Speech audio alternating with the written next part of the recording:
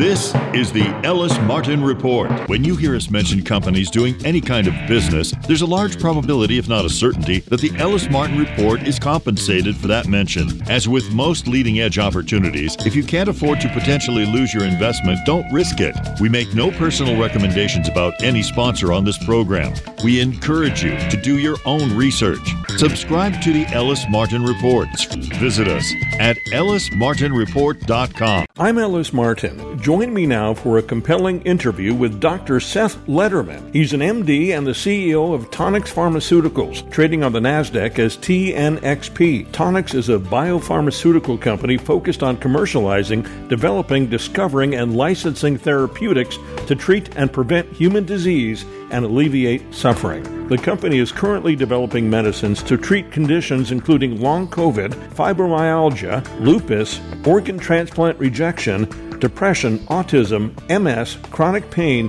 PTSD, migraines, cocaine intoxication, gastro-intestinal cancer, and more. Dr. Lederman is a physician, scientist, and entrepreneur, and the founder of Tonix. Prior to Tonix, Dr. Lederman founded Targent Pharmaceuticals, which developed late-stage oncology drugs. Prior to becoming a biopharma entrepreneur, Dr. Lederman served as an associate professor at Columbia University for 2 decades and directed basic science research in molecular immunology, infectious diseases, and the development of therapeutics for autoimmune disease. Dr. Seth, welcome to the program. It's great to be on the air with you today. Thank you for having me on, Ellis. If you don't mind, give our audience an overview of Tonix Pharma, please. Thank you. I'm CEO of Tonix Pharmaceuticals, and we are a biotech company listed on NASDAQ under the ticker TNXP. And we have a range of activities. We have 2 marketed products for the treatment of acute migraine. Then we have several programs in clinical development. That means they're not approved yet, but we're doing testing with the hope of getting FDA approval. And then we have a number of basic science activities. So I believe that you can consider us a fully integrated pharmaceutical company where we go all the way from marketed products to clinical development products to things that are really in a lab at an early stage of development. You and I met at a financial luncheon showcasing your company a few weeks ago. We had a great conversation at that time. And what struck me the most was the diversified palette of drugs that you are bringing to the market, hopefully within the near future or when they are ready for the market. But what stood out the most was your treatment of fibromyalgia related to long COVID with your TNX-102 drug. Many people my age, and I'm in my late 60s, we think we're losing our memory because of age. We think we're tired because of our age. We're depressed because we're older and we're tired. But according to what I've learned from your presentation, from other individuals that I've spoken to in the same age category, is that all of these may be symptoms of long COVID,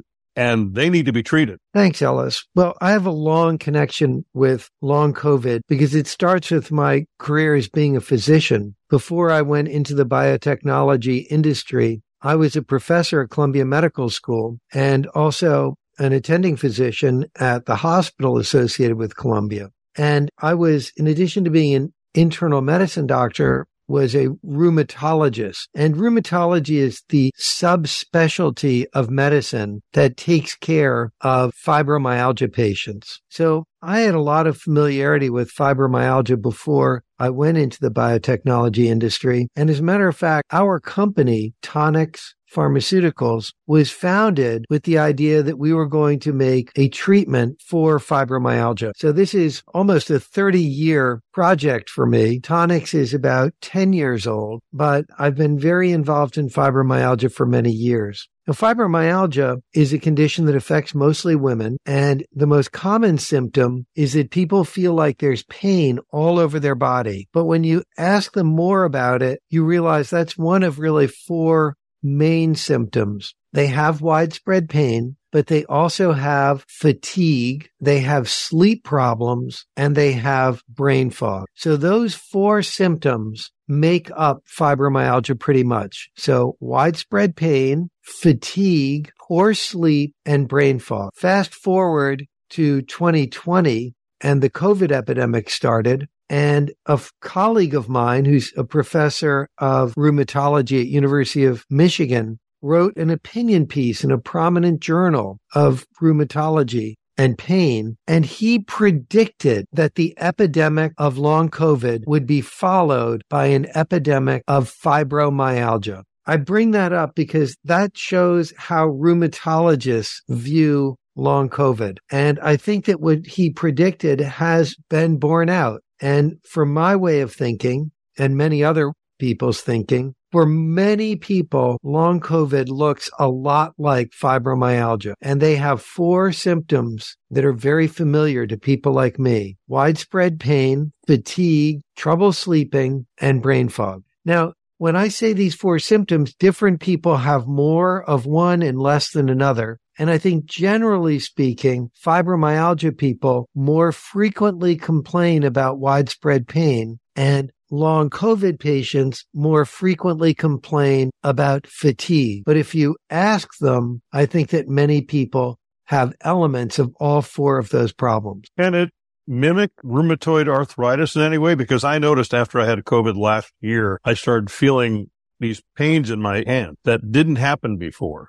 And one last year and one this year. I'm not asking for a diagnosis, doctor, at all. I'm just saying, did you see a lot of these symptoms specifically increase, and maybe you answered this question already, after, let's say, 2022, 2023, late 2021, when we've had a chance for people to actually complain about these conditions after having COVID? Those are great questions. One of the reasons I went into rheumatology as a young physician was I admired the rheumatologists so much, because rheumatologists, even within medicine, are the people that other doctors go to ask about confusing cases. They are considered the master diagnosticians in medicine. And they get that reputation because many times it's hard to distinguish rheumatoid arthritis from fibromyalgia. It's hard in the beginning, but over a period of time that can be years, it can be a decade. Usually those 2 different conditions will start looking very different. And there's an old saw in medicine, and particularly rheumatology, that the disease will leave its signature. So in the short term, there are many people who have pains in their hands and they wonder, do I have rheumatology? Do I have fibromyalgia? And it may be hard for them to tell, and it may be hard for a physician to tell. But over time, they're very different. Over time, patients with rheumatoid arthritis get very clear inflammation on their joints. So it's tenderness. If you squeeze the joint, it'll be very painful. And then if you go a longer period of time, their hands develop a particular deformation. Their fingers point to the outside because of the way their fingers look. So there has not been any increase in rheumatoid arthritis after COVID. So I suspect, and I'm not acting as your physician, but I suspect that the feelings that you were having in your hands were more likely a short or very mild case of long COVID, as opposed to a possibility that you would be developing rheumatoid arthritis. And this could apply anywhere in the body. It could apply to the chest. One day you could wake up and perhaps you've got a pain in your hip that you never had before. The next day you're fine. These are, and I'm only speaking from personal experience, but I have spoken to other men my age, actually.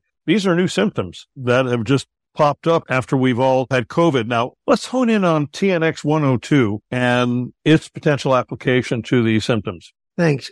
TNX-102SL is a medicine that's designed to be taken every night at bedtime. It contains an active ingredient that is rapidly absorbed under the tongue, gets into the bloodstream, gets into the brain, and the mechanism of TNX-102SL is to improve sleep quality. Now, I mentioned before that there are 4 major symptoms of fibromyalgia and of long COVID, and I mentioned widespread pain and fatigue, and then I mentioned sleep problems and also brain fog. But the sleep problems are important because we recognized that the sleep problems appear to people who are suffering with fibromyalgia as just one of 4 symptoms. But from a therapeutic perspective, we hypothesized that if you can treat the sleep symptoms, then the rest of the condition has a better chance of getting better. So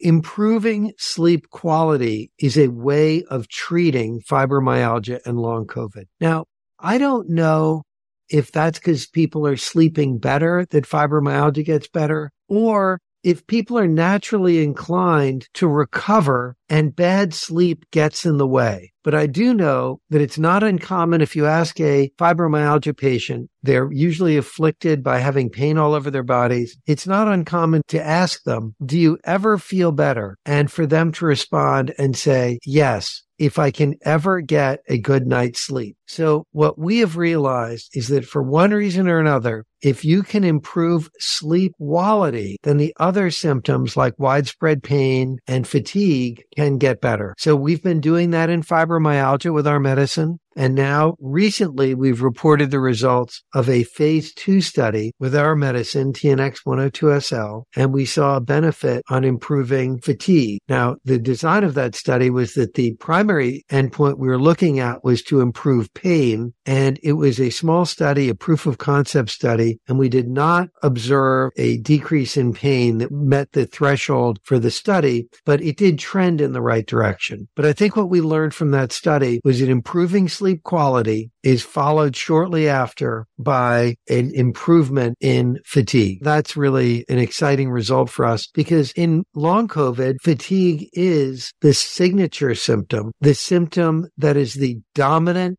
contributor to disability and something that really defines long COVID. When you did this PREVAIL study, and I say PREVAIL, but that's the name that you used to name this study, I believe, you had 63 patients. I'm assuming some of those were placebo, but how extensive were the conversations that you had with these individuals prior to the study and post the study to determine the effectiveness about treating one of those symptoms, which is sleep disorder? Yes. So it was a study conducted at the highest and most rigorous level of clinical investigation. It's called a double-blind, placebo-controlled, randomized trial, and it was done at multiple sites, at 30 sites. So those are all criteria of the most rigorous type of clinical investigation. And the 63 patients were divided pretty much half and half into people who got drug and people who got placebo. But in a double-blind randomized study, the patient doesn't know whether they're on drug or placebo, and the doctors, nurses, healthcare providers who are evaluating them also do not know if they got drug or they got placebo. So at the end of the study, a lot of information that's been collected is analyzed when the study is unblinded. So it's done in a blinded way. And that's when you find out whether the drug had a benefit over placebo. In the case of this study, sleep was evaluated by two important ways. In one way, the participants in the study kept a diary essentially on their mobile phone and would report their sleep quality each day of the study. And in another method, a widely used scale called the PROMIS Sleep Disturbance Scale was used. And that was done baseline at week 2, 6, 10, and 14 to determine whether they were having changes in sleep disturbance or sleep disturbance, the opposite of that is sleep quality over the course of the study. So those were two different measures that were used to evaluate sleep quality, and both of them showed promising results.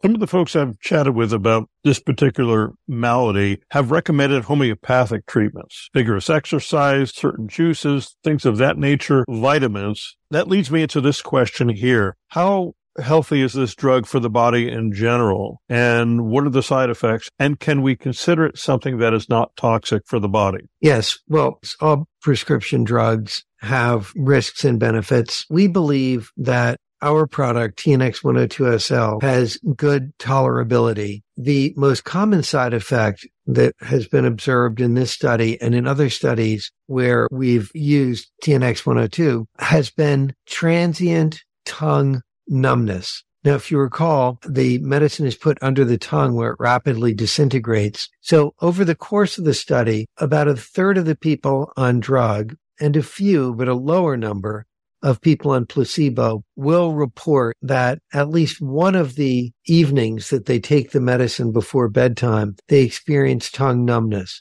Now, this is a transient sensation. It goes away. It's self-limiting, so it goes away in itself. But that is the most common side effect. There were a few other side effects that were observed over the course of the study, but none at the frequency of the tongue numbness. So I think that every drug has to be weighed in view of this kind of risk-benefit analysis. And one of the ways to do that is to see if people drop out during a study, or I think one of the best measures of testing a drug's benefit is called the Patient Global Impression of Change, the PGIC. And I think that's an important measure because in the patient's mind, they balance whether they're getting a benefit from the drug and if they're getting any kind of side effect, what that would be, that would weigh down their enthusiasm for saying that they are very improved or much improved. So in the study that we just reported on, the PREVAIL study in long COVID, people on drug, roughly, there are twice as many people who responded on the PGIC that they were very much improved or much improved. So I think that together with recording side effects that were observed with everyone in the study, both on drug and a placebo, I think the patient global impression of change is a good indication that on balance, the drug seems to provide a benefit.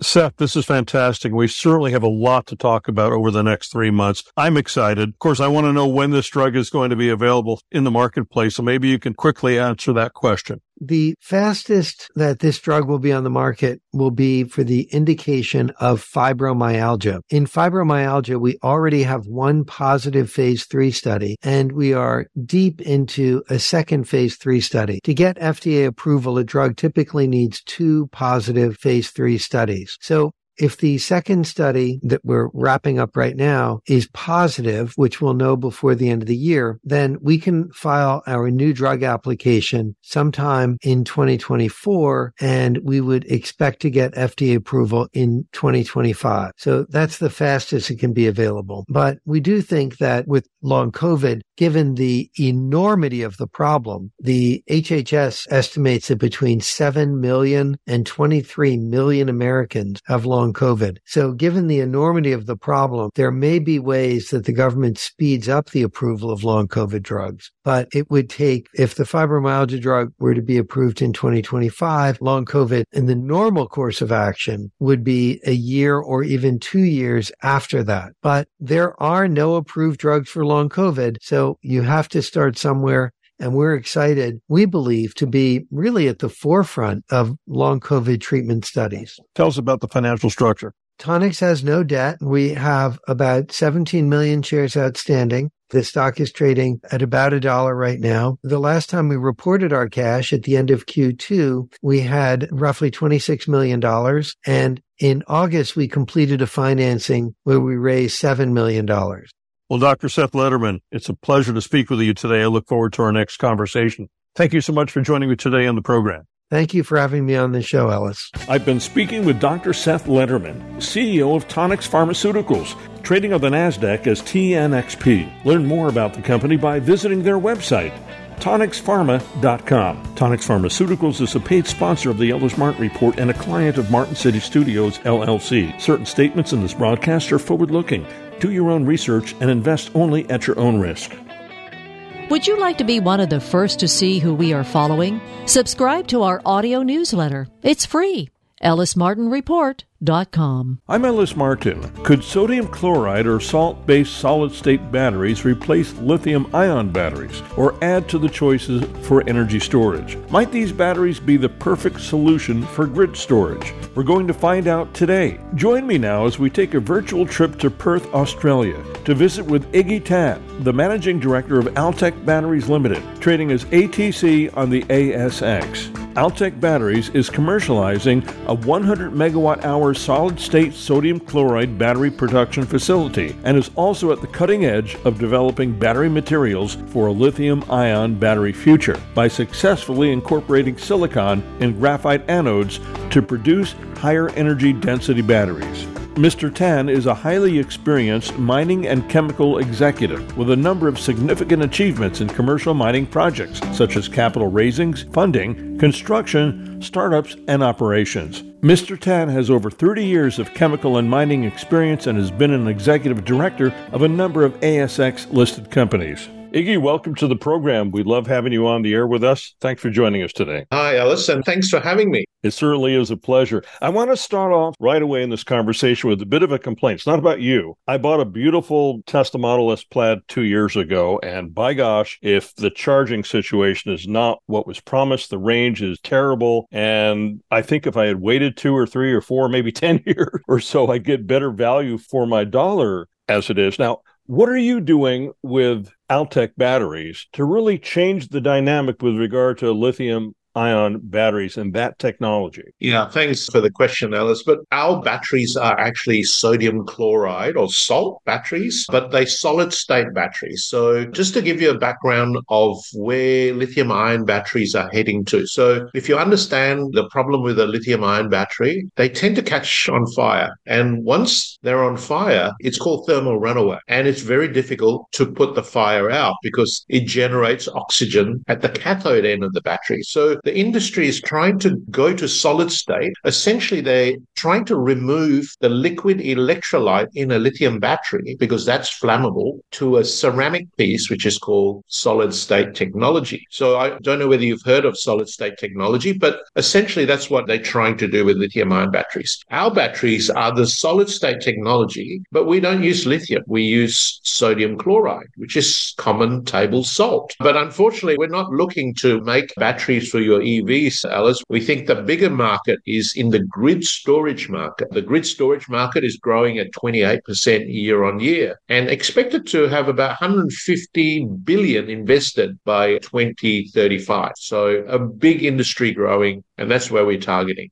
Fair enough. I can certainly continue the conversation with regard to batteries for EVs, and I want to, but let's dig into sodium chloride batteries and talk about energy storage. We can generate energy in many, many ways, especially here in the Western U.S., Australia, some parts of Europe, Africa, and what have you, but storing energy is the biggest problem. How do you store it, keep it, maintain it, make sure it doesn't lose its density, and preserve it? And you're saying the answer is salt. Is that extremely economic? Let's talk about the grid storage. You are correct. There's a lot of green transition energy providers coming on stream. So solar farms, wind farms, etc. But they haven't resolved the problem of storage because technically you're generating power during the day when the sun is shining, but at night you don't store that power so that you can use it at night. So you haven't solved the main problem. So grid storage is very important. Essentially, you've just got a whole bunch of batteries on your grid so that during the day when the sun's shining, you can charge those batteries. And at night, you can discharge the batteries and provide power 24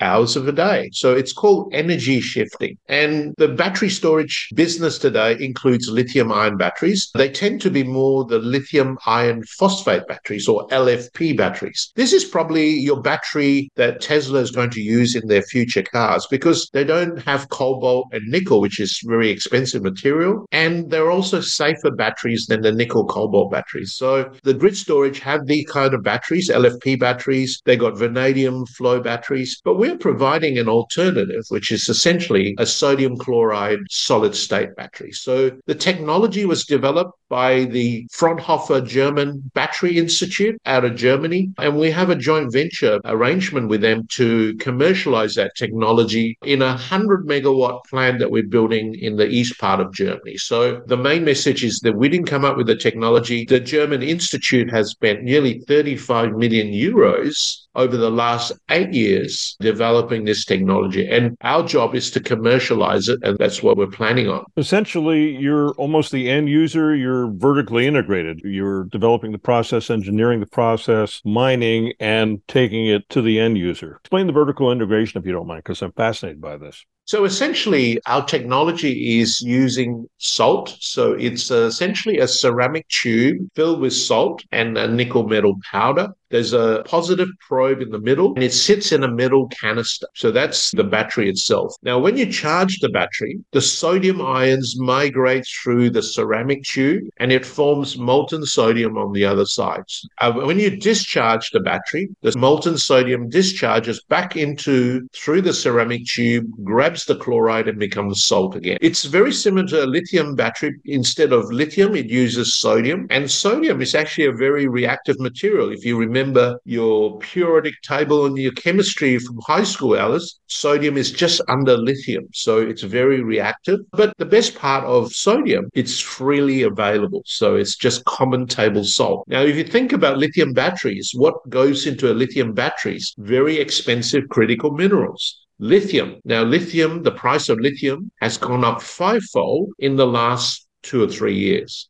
And that's put a lot of pressure on the lithium battery industry from pricing. Cobalt goes into lithium batteries, and there's concerns that ethical supply of cobalt, because 70% of cobalt in the world comes from the Republic of Congo, and there's issues with child labor and workplace issues. So that's a concern for the lithium-ion battery industry. The other thing is also graphite. 90% of graphite comes from China. So imagine one country providing all that material for all the batteries in the world. That represents a geopolitical risk. Then you got things like copper. Copper, there's 2.5 times more copper in your EV than a normal petrol car engine. And there's reports that say that there's not even enough copper mines being developed to just meet the EV demand. So that's another concern. And so because of all these materials, our battery is a real benefit is that we don't use lithium, we don't use cobalt, we don't use copper, we don't use graphite,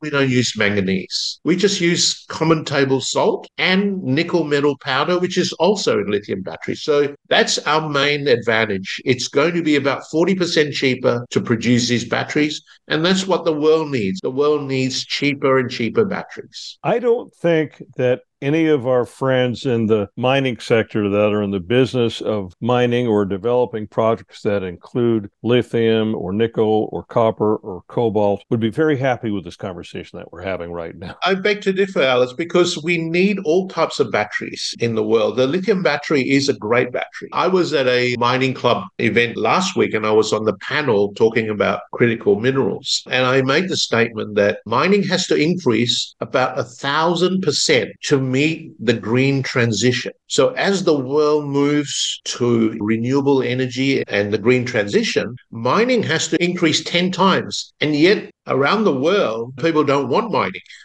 You have to understand that the mining is actually the key to the green transition. I made a statement, you might love this, Alice. I said to the audience, who has an electric vehicle in the audience? And people put their hands up. And I said, do you know that on day one receiving your electric vehicle, you have double 200% the carbon footprint than a normal petrol engine. And it will take you 10 years before you are the same point as an ICE vehicle. And then you get better from that. So a lot of people were shocked because they didn't realize that just because that getting an EV car, yes, it's great. And I'm all for EV cars because I'm more interested in the pollution reduction, because EVs take out this fine particulate pollution that's causing health effects and the climate changes. So all for green EV cars, but people got to realize that your carbon footprint is actually double and you need more minds to make it happen. Are you familiar with your carbon footprint for your your Tesla? Absolutely. Yeah. I rushed into buying the car because I'm in the same business as you are, not exactly, but as a journalist. And I thought I needed to represent. So I got rid of my car collection, which consists of internal combustion engines, and I bought a Tesla. And I was very excited about it. Then I thought, wait a minute, knowing what I know about what you just said,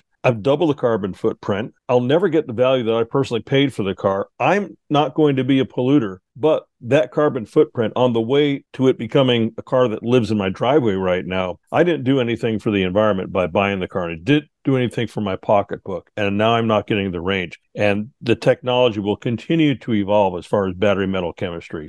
And also the electricity you charge the car is also important. Where does that come from? If you're generating, in Australia, we can generate power from our solar panels. Australia is one of the leading countries where domestic houses are generating their own electricity from solar panels. That's great. You actually then in the right area where you're using renewable energy to charge your EV, which is perfect. Is this a proprietary technology that you have? Will you become a platform technology if it is and make it available to everyone? Because I see this as something unique as a potential investor. Why should we get involved in Altech? I've heard a lot of good reasons right now. Give us some more. Yeah, the technology is actually developed, as I mentioned, with Fraunhofer Group. We in a joint venture where we own 75% of the joint venture, and we own the technology. Essentially, the joint venture owns the technology worldwide. Our first project is a 100 megawatt plant. The product that we produce is a 60 kilowatt battery, and it goes into a sea container, which is about a 1 megawatt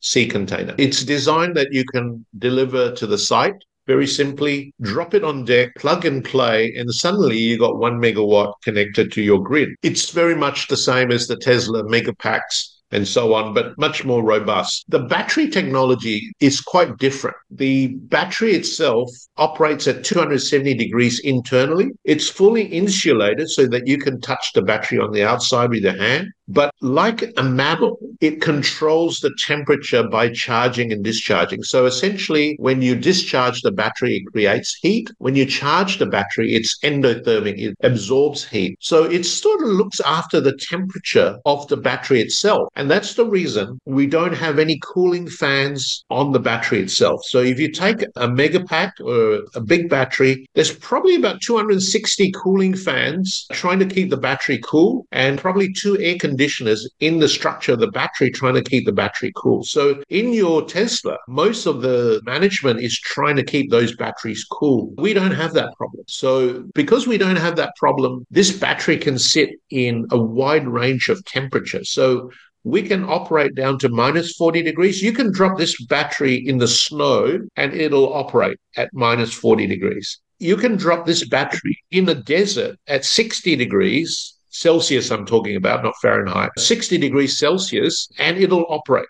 Whereas a lithium-ion battery has very limited temperature range. They only operate around 15 degrees to about 35 degrees. If you get to very cold climates, your batteries actually slow down. And that's because the liquid electrolyte becomes more viscous. That's one of the other advantages we have. We have a wide operating range. And then finally, we have a much longer life compared to lithium-ion batteries. Our sodium ions don't degrade every time we charge and discharge, so we can get beyond 15 years life. So these are the other benefits of our batteries. How does it compare weight-wise to a lithium-ion battery that might be in an EV? I remember earlier on a conversation, it wasn't really about EVs, it was about other applications. I keep leaning toward them. So tell us about it. The weight to volume ratio is slightly heavier than the LFP battery. So we strategically didn't want to get into the EV business. It's a very competitive business. You're talking about, we want to get into an industry that is nascent, that is growing, potentially growing very fast, and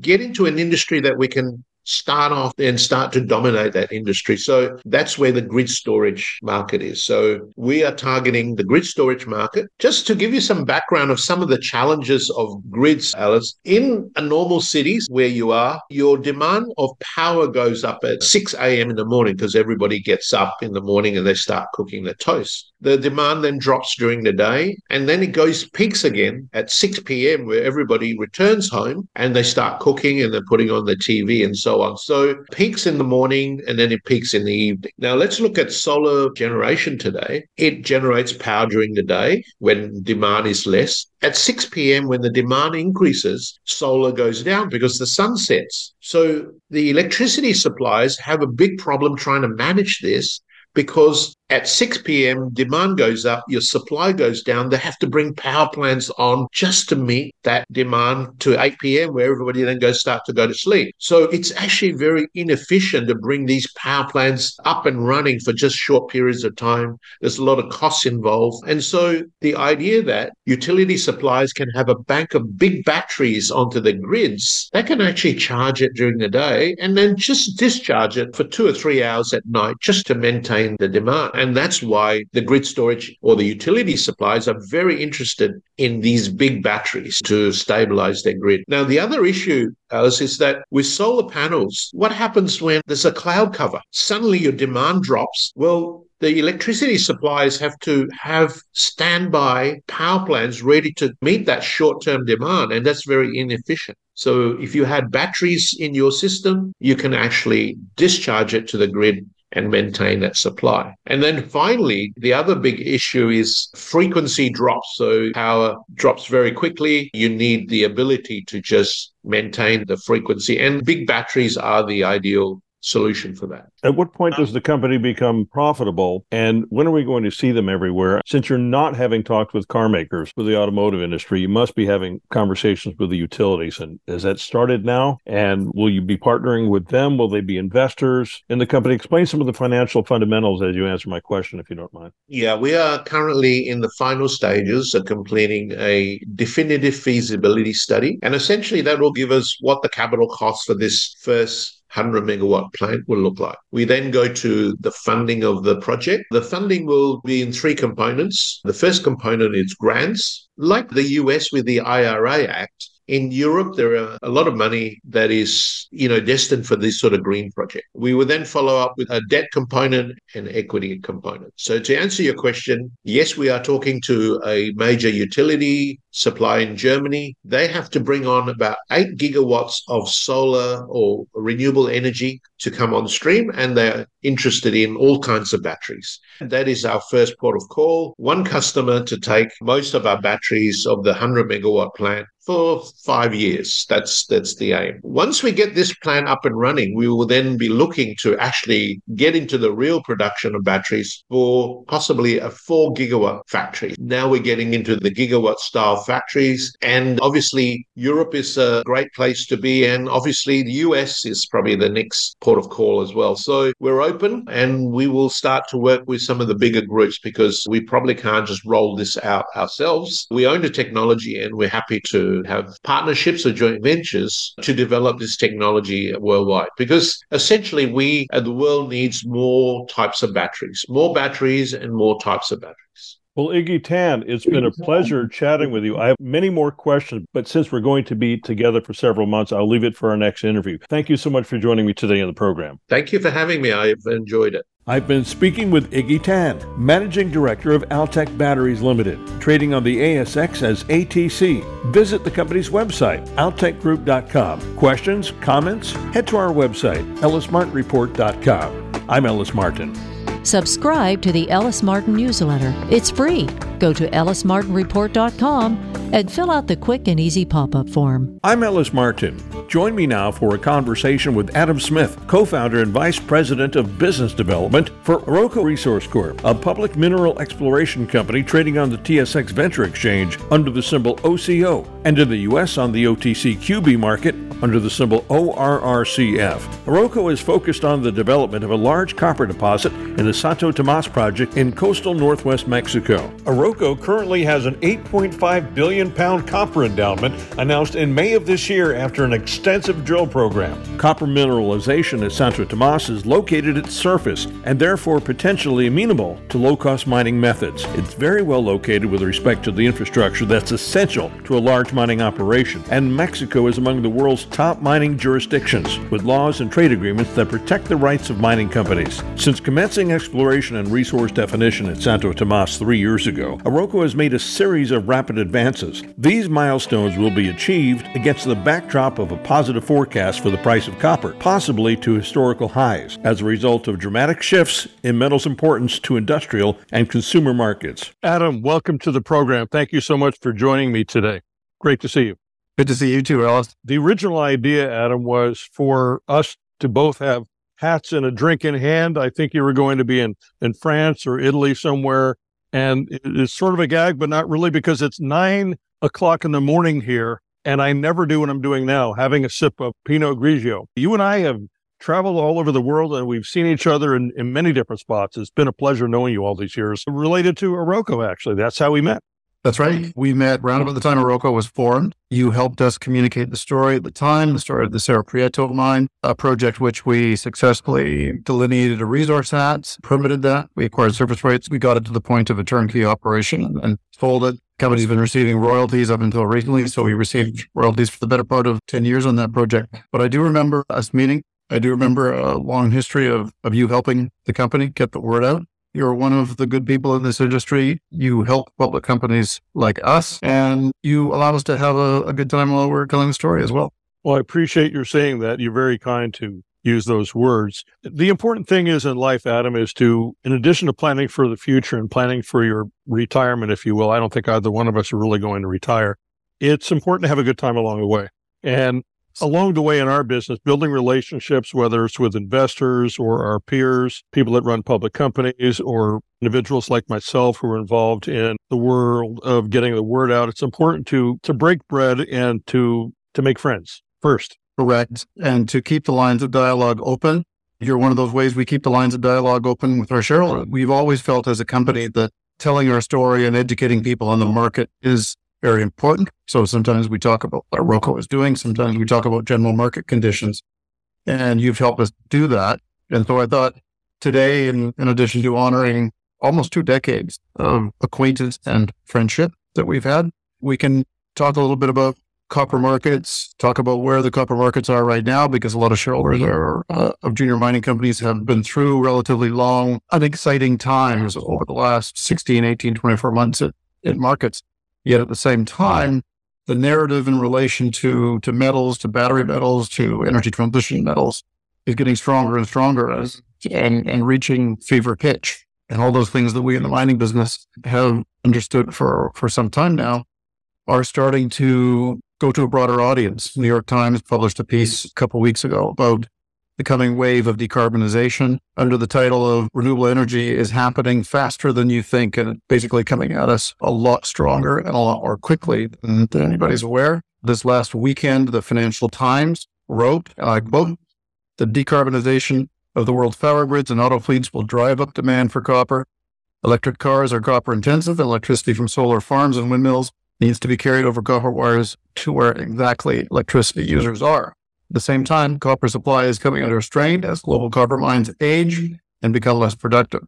New mine sites are increasingly remote or politically vexed, and where it's easy to get copper, it's already been got." The narrative, the understanding of copper's important role and the understanding of the stickiness of supply is starting to reach the mainstream press. And so we've talked about it. I think some people have thought perhaps I'm evangelizing on an obscure subject, but I think increasingly people are opening the newspapers, going to the car dealership, seeing construction in their state, their province, their country, and they're understanding that this energy transition, this copper-intensive and metal-intensive energy transition is indeed coming at us. I think at least in Canada, copper has become a critical metal, and perhaps that's what's happening in the U.S. now. It's always been in my mind going back well over 50 years when I built my first electric toy car in 1965, a hand crank generator using copper and magnets to generate electricity. I did that again well over 50 years ago. And in fact, I've got a spool of copper right here in honor of Oroco, and I plan on using this to make art with. It's the thing I do to keep me centered, because it can't be all serious financial news all the time. How about the equities? The equities right now are sort of flat, just like the equities for gold are. And usually copper doesn't follow gold, but I think in this case they are right now. So if you're going to get involved in copper, which is what I do, you've got to go long. You can't be a nervous Nelly and check the chart every day and wonder when you're going to make a profit on your investment. You've got to really go long, believe in copper, and know that at some point, all the factors that drive a market will kick in.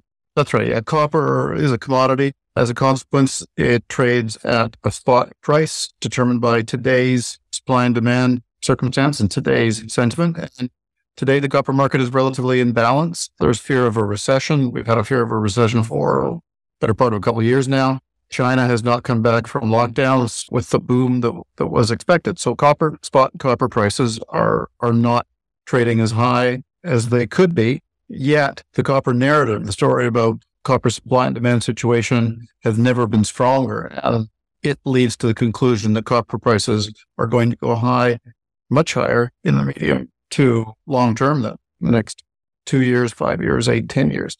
I think we're quite confident that there's going to be a supply crunch and higher prices in the medium term. But in the short term, we're dealing with an equity market that is somewhat subdued, and we're dealing with spot copper as they're somewhat subdued. But you're right, we don't make investments that are going to pay off tomorrow or next week or even next month. This isn't a racetrack. But if you do your homework, find a company that's heavily leveraged to copper prices, do your research, and understand that copper prices and companies with large resources like the 8.6 billion pounds of copper that Oroco have are well positioned and well leveraged. The Financial Times goes on to say that copper markets are expected to be 20% out of balance by the end of this decade. That is, demand is going to exceed supply by 20%. And the chief economist at Trafigura says, is quoted in the Financial Times article, as saying 20% short is a bit like the oil market of Saudi Arabia and Russia were to stop producing. Of course, supply and demand do always find a balance. One of the levers that the market pulls to find that balance is price. That economist is predicting significantly higher prices for copper. And he says, with this basic framework in mind, and basic framework is an understanding of where copper is going, its importance in decarbonization, the fact that the decarbonization rocket has left the launch pad. He says, with this basic framework in mind, it may seem very appealing to have some copper exposure in one's portfolio. The metal might play a gold-like role as an inflation hedge, and copper historically has outperformed gold as an inflation hedge, with possibility of participation in a step change in the copper price. So you've got an inflation hedge, you've got a commodity that is fundamental building block of modern economies, and you've got this possibility of a step change in copper prices as a consequence of the supply dynamic. So interesting place to be, but I think we're very confident that we know where it's going. We just don't know when it's going to go there. Companies like Oroco, a lot of our peers have come down in price in the last 24 months. I think a lot of the froth was taken out of those markets. That lowering of price represents a de-risking for the investor. So long term, that's how you play the markets. Is you get in when prices are depressed into stories and into narratives that you feel strongly are going to have a good future. You've been traveling on the road for a long time, for as long as I've known you, and I would think that your travel schedule right now is even more advanced than ever. You're in Europe now. You'll be in Asia shortly. Clearly, you're getting some positive response, both from institutional and high net worth investors. What are you hearing? What is the sentiment? Why are they so excited right now? Is it because of your over 8 billion pounds of copper that you have at Santo Tomas? Or is it just, I better find a copper play right now before it's too late? Our resource was recently announced. It was announced in just May of this year. A couple months later, Cantor Fitzgerald initiated coverage of Oroco with share price targets well in excess of where we're trading now, not based on potential discoveries, but based on the discovery that we actually have, the resource that we have, and advancing it through various stages of engineering studies. I think excited might be a hard word to use in regard to copper investors right now. It's been a very slow 2 years. It's been a very frustrating 2 years. As the narrative, as the understanding of copper supply and demand gets firmer and firmer, the industries that will be copper intensive related to decarbonization and electrification pick up speed as the European government through the European Green Deal and the US government through the Inflation Reduction Act throw money essentially at the mining industry.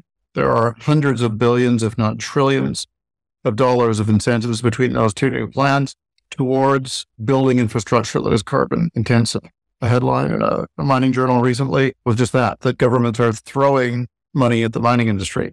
So those things, those are headlines we all read. I think a typical commodity investor right now would probably think those headlines are just mocking them because the metals and the equities have not been moving. But, eventually all those levers being pulled, all those forces in the market, they will line up.